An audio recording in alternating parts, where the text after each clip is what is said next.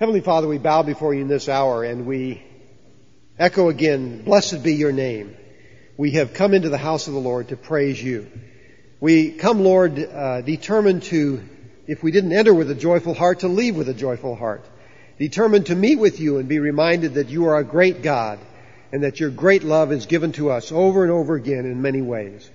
We are grateful today simply to be with sisters and brothers in Christ, to say hello, to hear your word open, the song sung, to pray to you and praise you in the blessed name of Jesus Christ. Hear our prayers, O Lord. Meet with us today. Father, as we gather, we are mindful of a world around us, a world torn by strife and division and war. We pray for those, Lord, who are overseas. We think of the families who this week have lost loved ones on various battlefronts. We ask that you might comfort them. We pray, God, for missionaries that serve you valiantly around the world, warring against evil in all kinds of places, and we pray that you might strengthen them on this day. We pray, Father God, that you might be with the leaders of our nation and the leaders of the world, and we commit ourselves anew this day to praying for them. Father, we're particularly aware of those who have struggled this week with physical problems. We ask for your encouragement and your healing. We pray that you might give great faith to all those who are struggling. We particularly mention Daryl and Sarah and Ralph and Marcy and others, Lord, who have been struggling and continue to struggle. We think of Ed as well. And we ask for great encouragement to come to them this weekend as they seek your face. Father, as we put forth the question, why today, speak to us. Why is there a church? What on earth are we trying to do? Teach us today, Lord, in Jesus' name. Amen. Hear now the word of the Lord from the second chapter of Acts, verses 42 to 47. They devoted themselves to the apostles' teaching and to the fellowship, to the breaking of bread and to prayer. Everyone was filled with awe, and many wonders and miraculous signs were done by the apostles. All the believers were together and had everything in common. Selling their possessions and goods, they gave to anyone as he had need. Every day they continued to meet together in the temple courts. They broke bread in their homes and ate together with glad and sincere hearts, praising God and enjoying the favor of all the people. And the Lord added to their number daily those who were being saved.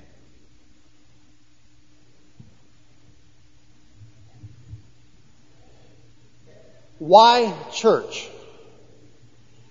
I suppose to get a thoughtful answer, we could go to Fuller Seminary and ask a professor what her opinion was, why church?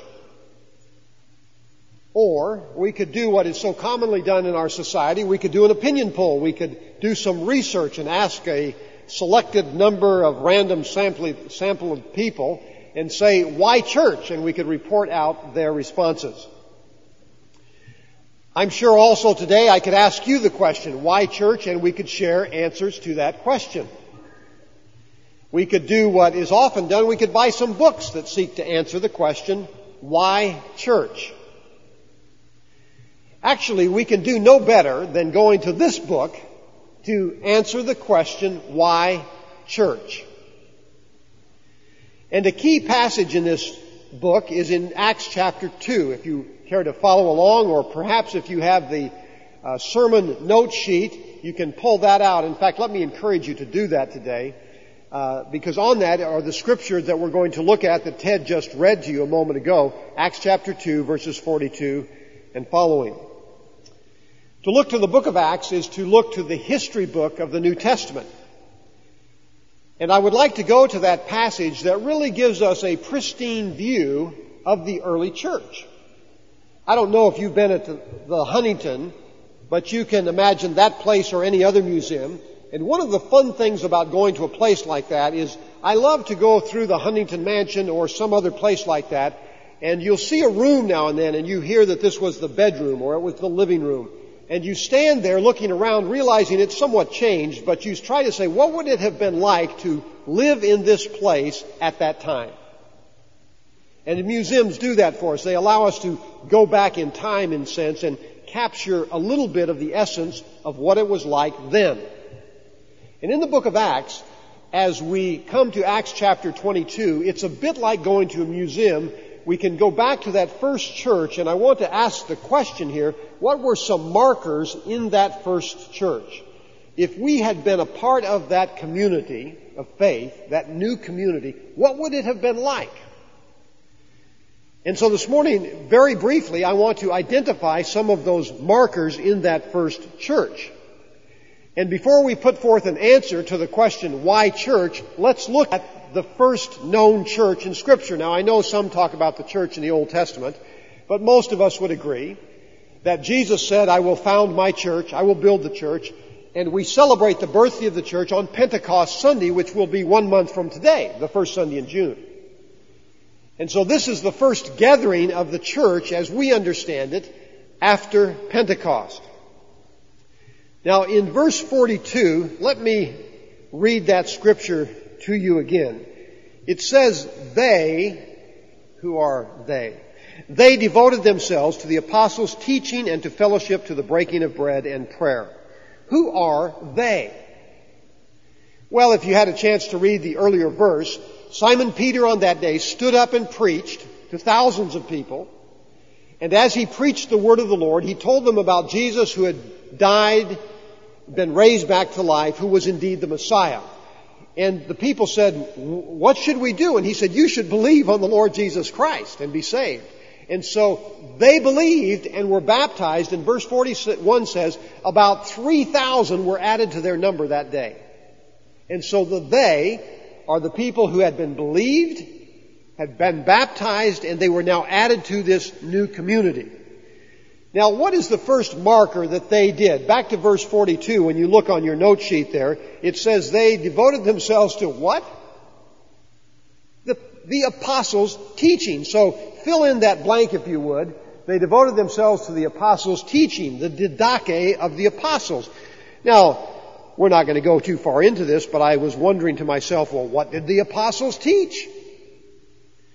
And if you were to go over to 2 chapters in Acts chapter 4, it says that the apostles were teaching about the resurrection of Jesus Christ. This man who was killed here in Jerusalem is now alive.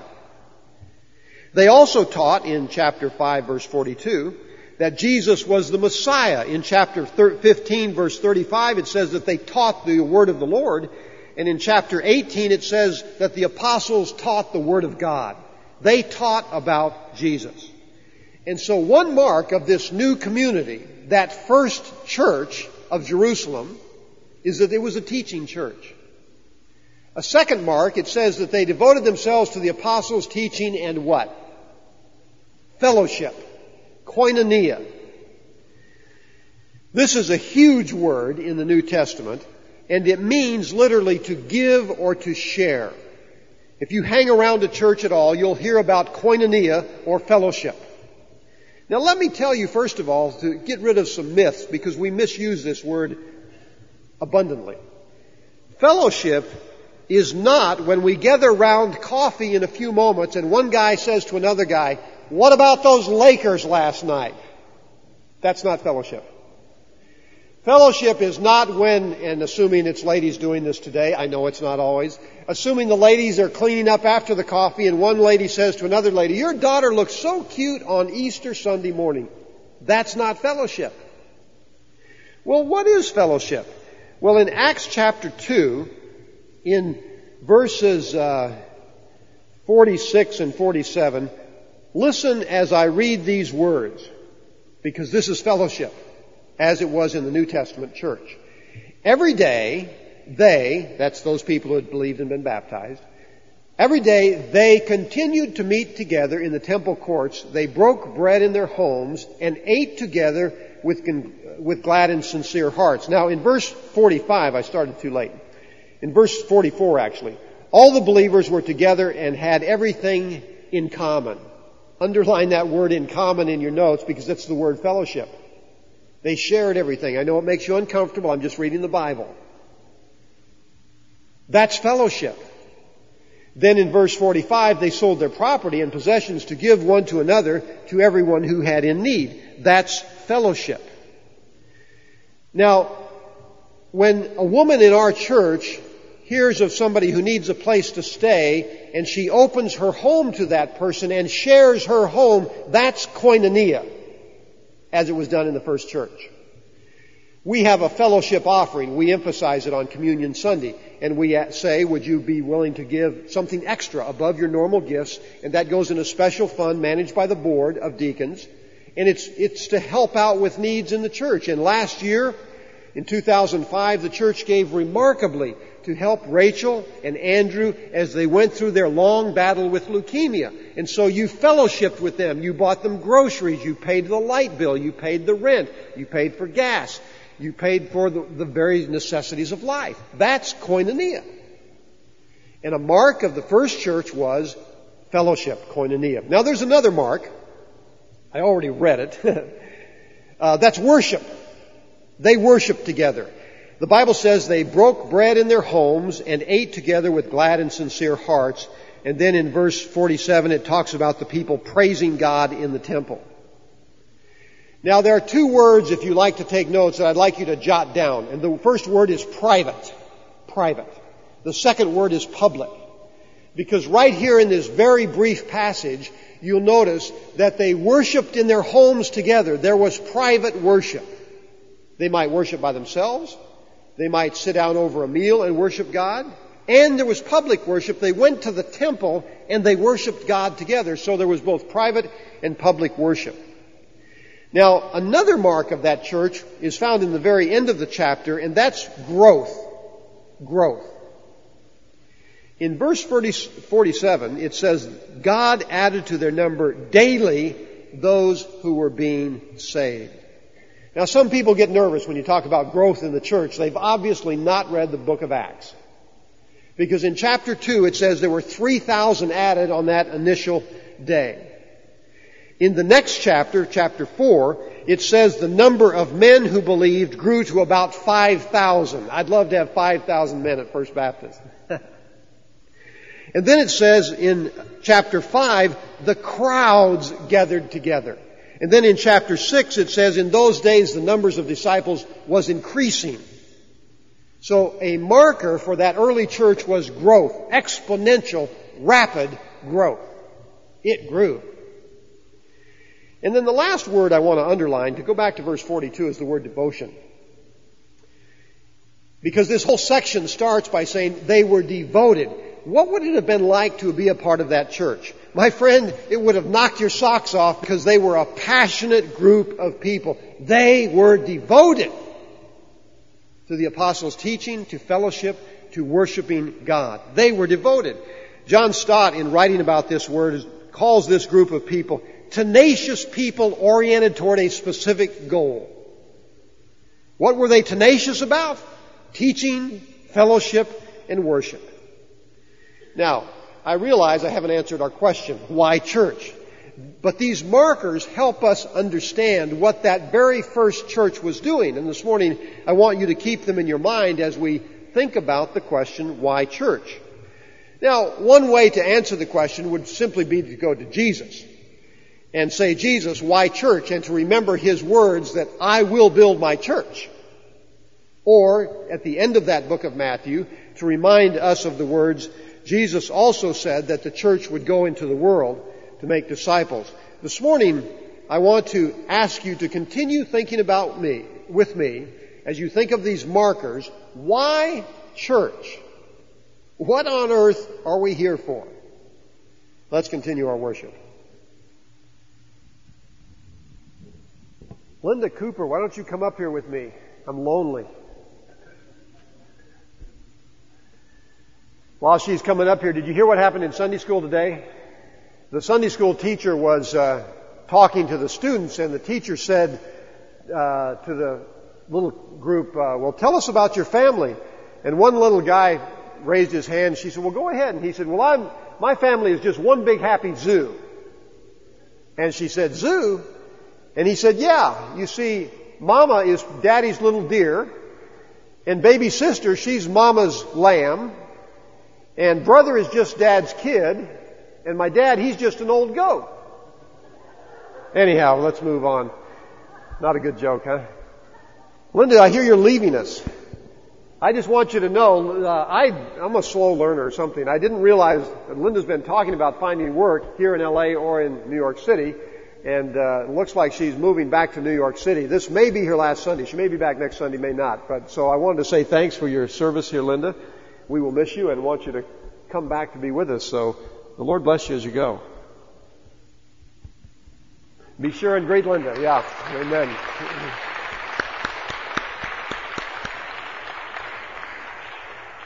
As Joyce and I have joined First Baptist and gotten to know the family the past couple of years, Linda has been one of those persons that has helped us to feel exceptionally welcome. I want to continue talking to you about the church. Why church? And I'm very excited today. It probably is a much bigger day in my mind than I could expect it to be in yours, but you'll understand why I'm excited in a moment. Ever since I've come to First Baptist Church, people have said to me, well, what's the vision? And I do feel like a complete idiot because I say I have no idea. And I don't. Now, I could blow up some big convoluted scheme and say something, but I really don't know. But a number of months ago, perhaps 6 months ago, the board and I began to pray, and as we've talked to Bill Hoyt, who's been our consultant in terms of our church, we put together what we call the Ministry Mapping Team, MMT. And that's a group of people that the board decided would be helpful in this process. And in January, we began meeting with Dr. Bill Hoyt to talk about what is the vision of the church, what's the purpose of the church, what are the values of the church, what do we believe. And we spent time before the meetings reading our Bibles and praying and doing the homework. And then we spent about 30 hours, seriously, in those 3 months, about 10 hours a weekend for 3 different weekends, gathering together to talk about our church. And this morning, I'm beginning a series that's going to be at least 10 messages on key beliefs for life. And these are really going to be shared with you, the results of the MMT process. What do we believe? What are we trying to do here? Why First Baptist Church, Pasadena? And this morning I'm especially delighted because the first thing I'm going to share with you today is why church? And I don't want to answer it in some global sense. I want to answer it in terms of what does it mean for you and me. And so this morning I really want to urge you to pull out that note sheet, because I don't care if you never take notes or not, that's your business. But today I'm going to hound you. I expect you to take notes on that back page, okay? Write it down. I'm just going to give you a couple of words to write in the blank here. But on the back page of that note, the note sheet, the back half, we're going to talk about why First Baptist Church exists. And I'm very excited about sharing this with you today. The key beliefs for life, and I think they begin with why we exist as a church. And here's the way I'm going to put it. First Baptist Church exists to make followers of Jesus. And the first thing you should put in there is the word followers of Jesus. In Jesus' last words as recorded by Matthew, Jesus said to the apostles, go into the world and do what? You all know it. The seminary students know it. Does anybody, come on now. You all know it, right? I mean, you're in a Baptist church. Go into the world and what? Make disciples. So, this isn't real creative work, but it is what we said. We are here to make followers of Jesus Christ. Now, we were particularly determined, and since there were some seminary types there, Bill and I were particularly determined, and we all covenanted together, we will not use church words. So we didn't say disciples, or redemption, or eschatology, or sanctification, or all of those big type words. We said we don't want that in any of our language. We want to talk like Jesus. We want to use street language, common language.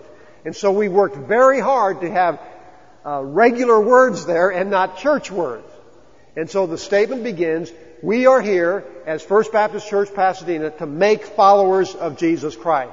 Period. There's not a period there literally, but that's primary. We are here to make followers of Jesus Christ. And so for us, this is foremost. It's number one, numero uno. It's what the local church should be doing. Why? Because Jesus said so. And we could go to a number of other scriptures about this. It's not a debatable point. Jesus said to go and make disciples. And He established the church with that as a primary reason for its existence. To bring the kingdom of God, to establish the kingdom of God, to do kingdom work here on earth through the local church. And so that's how we begin. We are here to make disciples or followers of Jesus. Now, you can say, well, what are those followers supposed to do? We spend a lot of time talking about words and praying and trying to find just the right word, and I suppose in reality there is no just the right word. But here's where we landed. We are here as followers of Jesus to make followers of Jesus who love God. Now, some folks are going to be struggling a little bit. Well, Steve, do we really make disciples? Isn't that God's work? Well, we understand that nobody can convert a heart but Christ. The Holy Spirit convicts people of sin. We know that. The Holy Spirit's work is regeneration in the heart of a person. We know that. It's through the power of God that a person passes from darkness into light. We know that. It's only through God that our sins are forgiven. We know that. But nevertheless, Jesus did say, go make disciples. So we're simply borrowing His language that we are to make disciples. Now, Jesus didn't say, think about it. He didn't even say, pray about it. He didn't say, try to do it, or if you find time, occasionally do it, or anything else like that. Jesus said, like Nike, do it. Make disciples. And so we've put that foremost, and I'm glad that we did, in our purpose statement. The purpose of First Baptist Church is to make disciples who love God. Now, when we use the word love, that's an easy word to use. We're, of course, thinking of loving God. That's the vertical relationship. But we also were very mindful of what John says when he writes, whoever says, I love God, but hates another believer is a liar. People who don't love other believers whom they have seen cannot love God whom they have not seen. So when we talk about loving God, we're not talking about some holy huddle that excludes other people. Because we understand as lovers of God, we are to love one another in the household of God, and we are to love all God's creation because God does. And so it's a big word.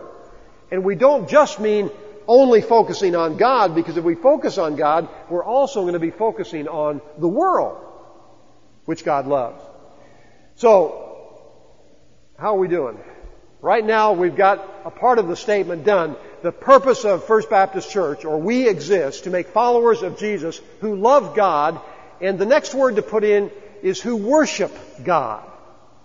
Who worship God. That's a huge word as well. And it's the mark of every legitimate church. They are worshipers of God. Now again, there was a lot of discussion that went on about this, and one of the fine members of our team was Joanna Zito. And Joanna, come up and share with us, what do we mean when we say worship God?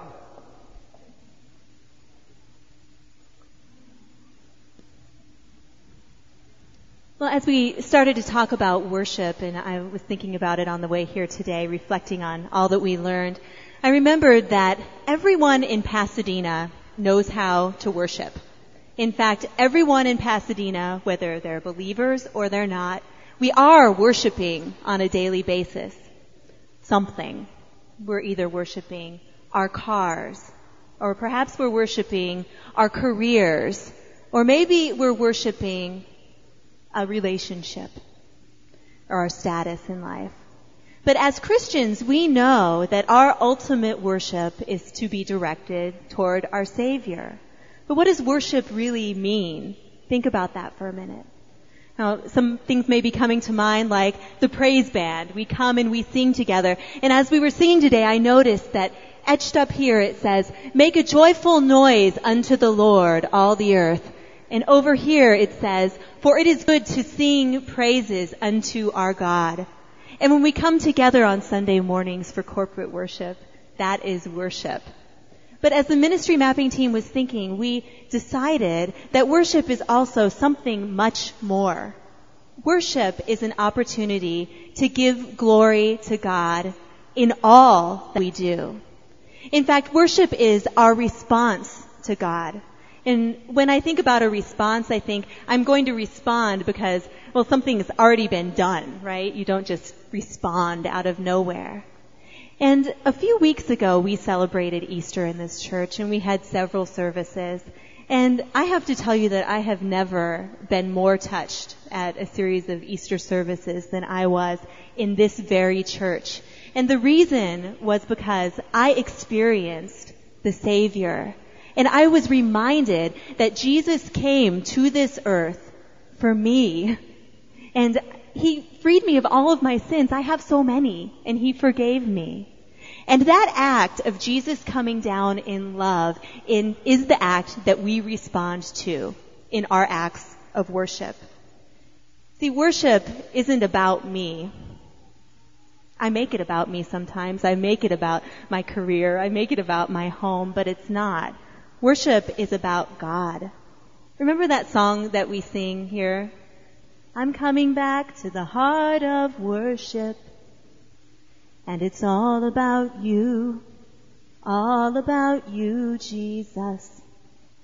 So the ministry mapping team was talking about this, and we remembered that worship is about all that we do. In fact, worship is our loving response to God in all that we are and all that we do all the time when we do it right.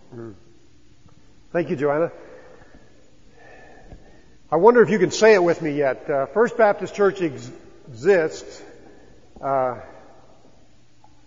make followers of Jesus who love God, who love, worship, and the last one is serve God. Serve God. So let me put it together for you, and there will be a test. First Baptist Church, Pasadena, exists to make followers of Jesus who love God, worship, and serve God. I threw one too many gods in there, I think. But you understand. Now, JR was on that team. Who else is here? Just stand up. We want to acknowledge you. Some people are out of town, I know, but Lisa and Mike and others who are on our ministry mapping team. Would you stand up a minute so we can gawk at you? Cindy and others. Yeah, thanks for your hard work. 30 hours plus with the pastor. Can you imagine? It's a nightmare. Amen. JR, you were there. Come up and tell us what it means to serve.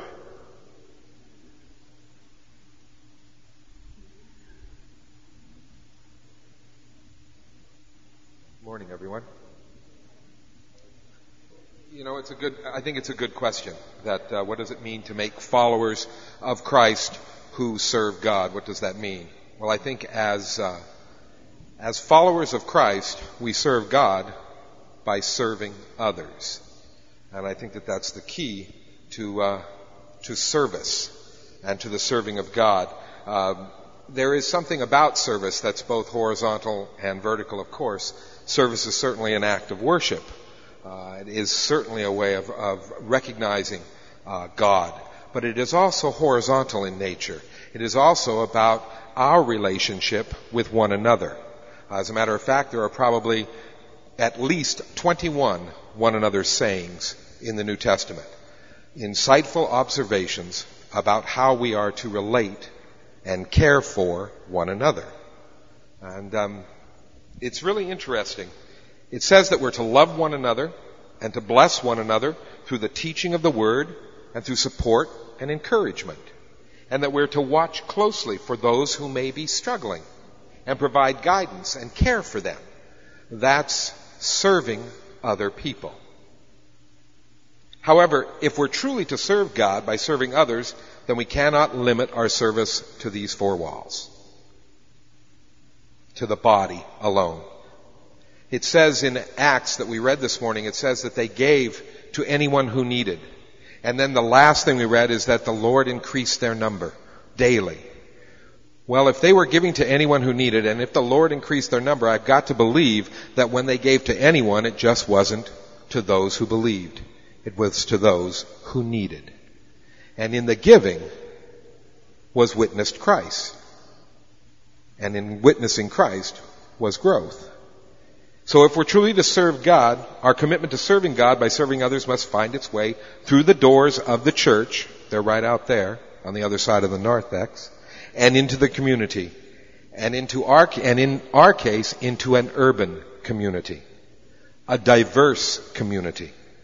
Both spiritually, socially, and ethnically.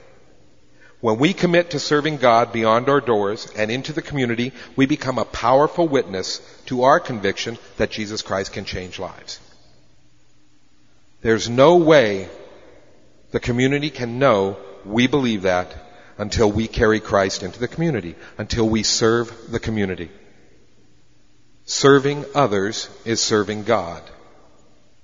When we enter into relationship with our community, when we help those in need of help, when we serve, we make Jesus available to the community. Each person out there who needs something, a hand, a friend, a meal, every time you give, every time you make Christ available to them. When you serve them, you make Christ available to them. And when you do that, I believe you take the first step towards accomplishing our purpose at First Baptist Church of making followers of Jesus who in turn love, worship, and serve God. Thank you. Amen. Thank you, J.R.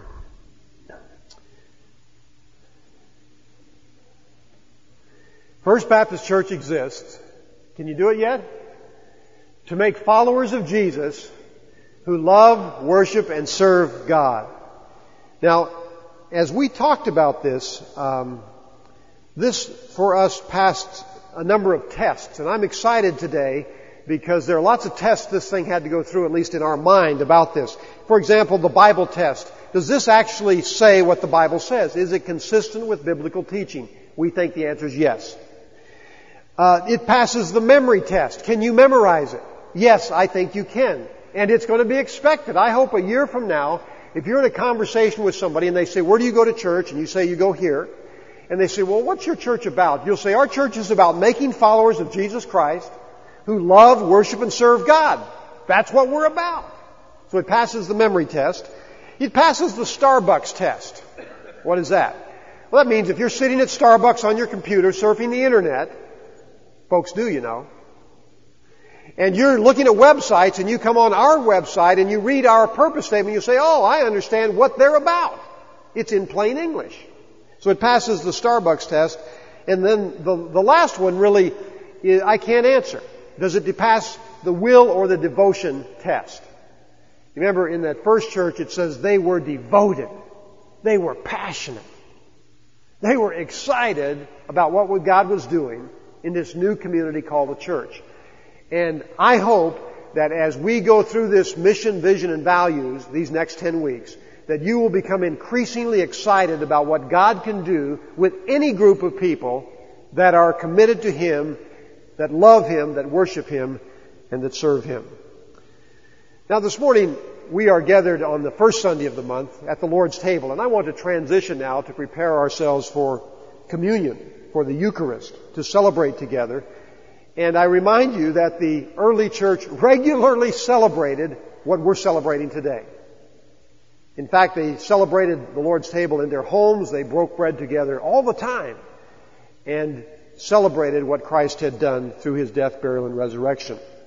Well, let me transition with another question. Do you love the church? Now, when Steve talks about the church, I almost never am talking about something out there. I'm talking about us.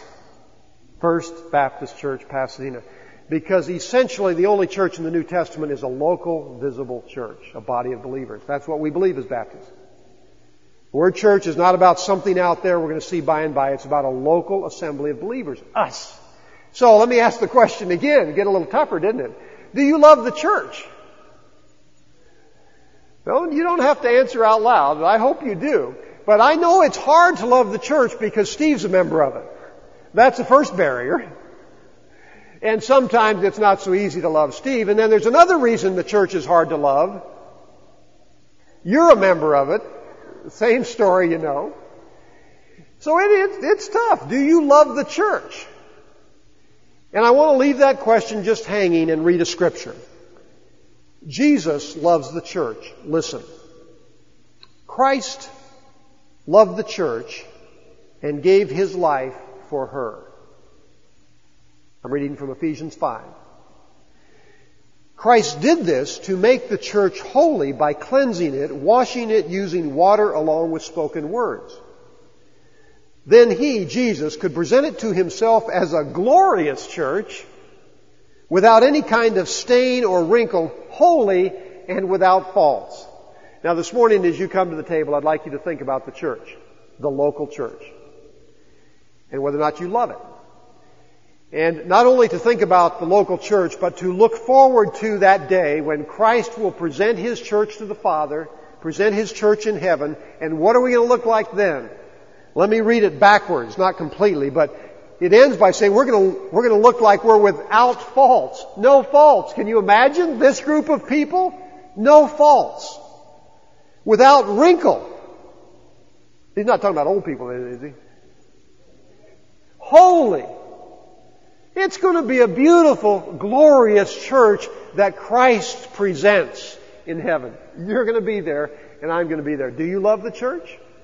Jesus loves the church so much that He gave His life for her. And this morning, as I invite you to this table, I encourage you to reflect on that. Those of you who are serving communion, if you'll come forward now, and Hazel, and join me. I want to do something that's a little bit different. And if you help me out, this will work marvelously. If you don't, we're going to spend about 8 uncomfortable minutes. It's your choice. What I'd like to do is we're going to, go ahead and be seated. We're going to serve you communion and do it the traditional way. You remain seated where you are. We'll give you the bread, and we'd like you to hold that bread, and then later the cup, and hold the cup, and Hazel or I will lead you as to when to take that. While you're being served, here's what I'd like to see, or hear. I'd like for you to stand up and give a short story, a short story about what the church means to you. And what I'm thinking of is there are all sorts of ways which the church has made a difference in your life. It's impacted you for good. And if you could just share that story in a minute or two with us, that would be wonderful. For example, I'll get you started with a couple of stories. One time when Joyce and I moved across country, we had a piano. One of our sons was taking piano lessons. We had no way on God's earth to get that piano off the truck. We moved from Dallas, Texas to Chicago. We didn't know a soul. And we got everything unloaded by ourselves, but Joyce just couldn't help me get that piano to our second floor flat. And I thought, what are we going to do? I could just turn it in and leave it in the truck. What I did was to drive down the street to the local church, happened to be Elgin Bible Church, and I said to the secretary, I've got this huge problem. Could you help? She said, sure.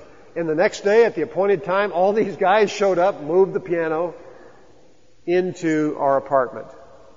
That's the kind of stories we're looking for. How has the church blessed your life? And so, in just a moment, JR, there's a handheld mic there, I think, near you. And if you'll just take that, we'd like you to use the mic. If it cuts out, just move slightly and you'll be all right. And share these stories. Hazel, would you word our prayer for a moment as we prepare for this moment, and we'll serve you the bread. Lord, we thank you so much for everything that you do for us. And we thank you that you loved the world so much that you gave your Son, that whoever believes in him would not perish but have everlasting life. Thank you that Jesus was willing to come to earth to die on the cross for our sins. And as we partake of this bread, may it strengthen us spiritually as we think of all the implications of what we are doing.